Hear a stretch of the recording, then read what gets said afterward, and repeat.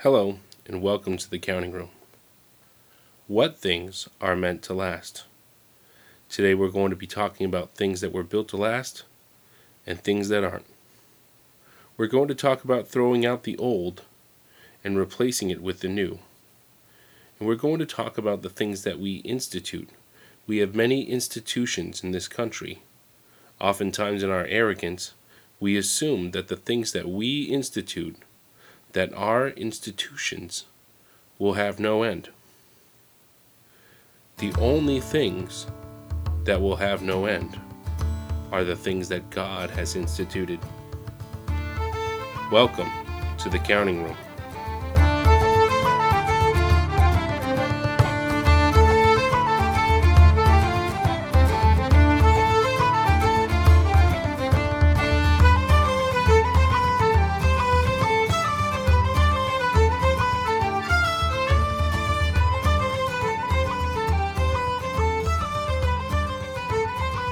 Hello and welcome to the Counting Room. One thing I want all my listeners to know about the Counting Room is that while I may be running this podcast from my basement by myself, that doesn't mean that you can't help. You can send me feedback, suggestions, things I can improve on, things that you liked, subjects I can talk about, and maybe you're interested in being a guest. If you want to help me make this podcast better, you should email me at feedback.thecountingroom@gmail.com. I'll repeat that, feedback.thecountingroom@gmail.com. I enjoy making this content, and I enjoy talking about faith, politics, and everyday living. And I welcome any assistance in making this content more fruitful and more beneficial to my listeners. Please take a few moments and consider how you can help, and send me an email. Thanks. So today we're talking about the continuity of modernity. Why do I say continuity of modernity? Well, it could be put in much plainer language.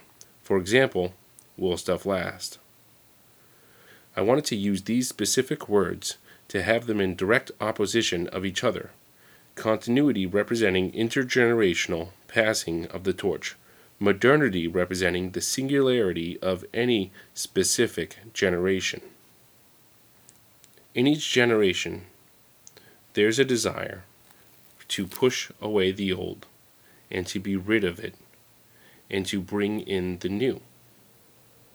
But we often throw away the wisdom of our fathers when we do this. Continuity is passing something on. So I want to think about what are we passing on? Looking at my generation, the millennials, I don't think that we have much that we're passing on. Our TV shows, our art, it's constantly changing. Our music, will it be on the classic rock station? I don't think so. It was there and now it's gone. The books that come out are read and then they are put aside. The movies that are made are watched and then they're put aside. Talk more about that in a moment. In our times, we spend a lot of time producing for the sake of sustaining industry. The things we produce have a limited lifespan, and this is natural. The problem is that many of the products we consume are meant to be consumed again and again. So that's back to the books and the movies and the music. We're always replacing them with the new, getting rid of the old. We don't remember the old. Laptops have a short lifespan. If you have a laptop older than 5 years, it's too old. You need to get rid of that laptop and buy the newest version. The joke with a car is that when you finish paying for it, you have a short time of it needing repairs. And then you'll trade it in for a new car. Even entertainment isn't made to be consumed more than a couple times, like my example, once again, of the movies and the books. And our TV shows. It's always about the latest TV series. And then that TV series is forgotten. And then we're watching another TV series. It's always the latest trend. It's always the latest fad. It's always the latest fashion. In skills and trades, there's a lot of thought put into the longevity of something when you design it. When we build, we want to build something to last. If you build a house, if you put down a floor, and especially if you pour a foundation, you want it to last. The point is that there are things that last and things that don't. What makes a thing last? What causes a thing to fail? The answer is the structure, the way the thing is built.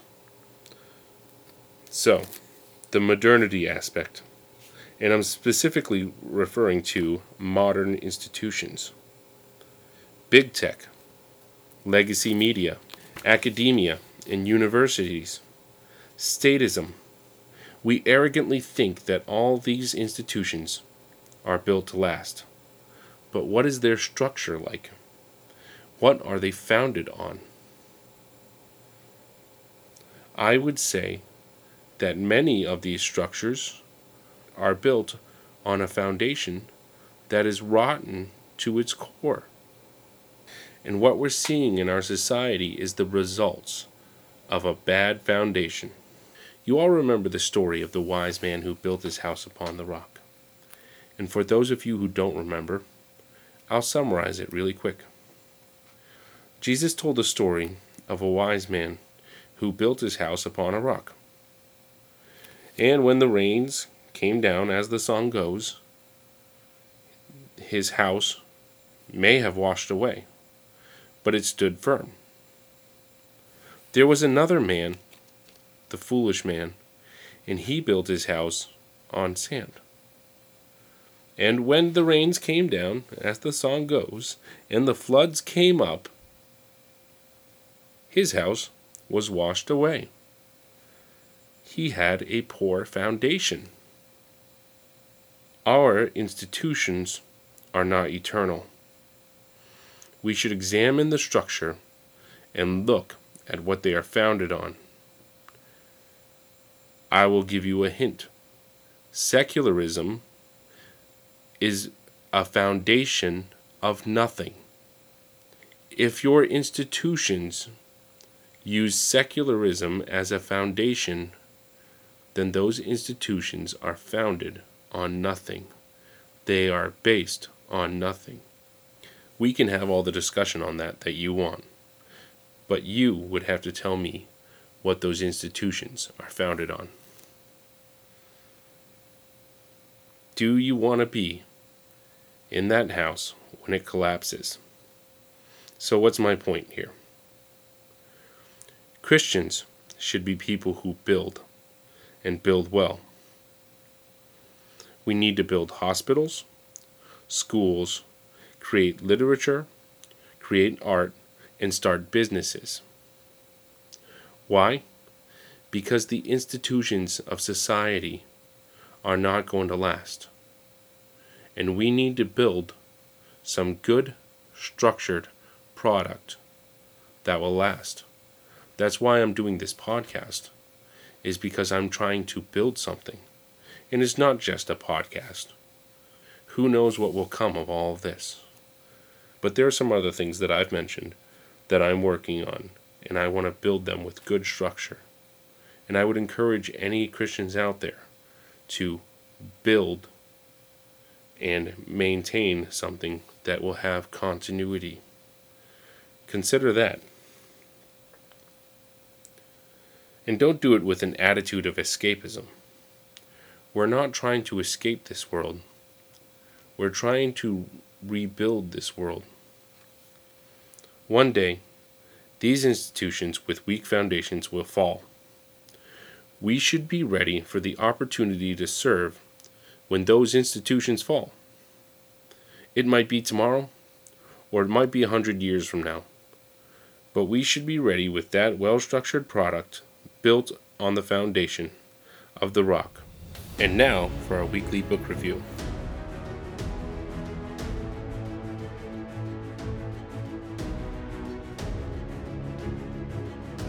Wisdom for Dissidents by Jeff Myers. Wisdom for Dissidents by Jeff Myers is part of the Through New Eyes series inspired by James Jordan's book by the same name. Wisdom for Dissidents is both a detailed overview and a deeper insight into the book of James. I was drawn to this book due to its title. Being a Christian in modern-day America, we find ourselves holding hands with a culture that is contrary to the teachings of Jesus. Or we find ourselves counter to the culture, holding fast to the great hope that we've been given through Christ's death and resurrection. In view of this, I thought a title like Wisdom for Dissidents might be the very book that I needed. Jeff Myers makes a compelling argument for the authorship of James, and rests the dating and the context of the book of James on this argument. When viewing the book of James in this way, we can see the epistle as a whole meant for a specific people in a specific time. When we look at the book of James in this light, we find it to be more than just snippets of proverbial wisdom. Instead, it's a very nuanced book that we can apply to our own context. With the rising conversation in the Christian community about nationalism, it's easy to see that we need to take a nuanced approach when thinking about our political duties as followers of Christ. Jeff Myers spent years preaching and teaching about the book of James before he compiled his studies together into Wisdom for Dissidents. I would imagine that he had no idea when releasing this book that it would be in time for the conversation on Christian nationalism. I don't know if Jeff Myers has personally taken a stance on the subject, but I do know that this book will be a helpful tool for anyone struggling with being a Christian in our hyper-polarized geopolitical climate. And therefore, if you want to enter into the conversation, it would be helpful to read this book. This book was a challenging read, but written in plain, easy to understand language. I have been blessed by reading it, and I am looking forward to going over it with the fellow church members in Sunday school very soon. It's a lot to digest, so I would recommend keeping this book on your bookshelf to use again and again. I'm Joel Edgar. Thanks for joining. God bless.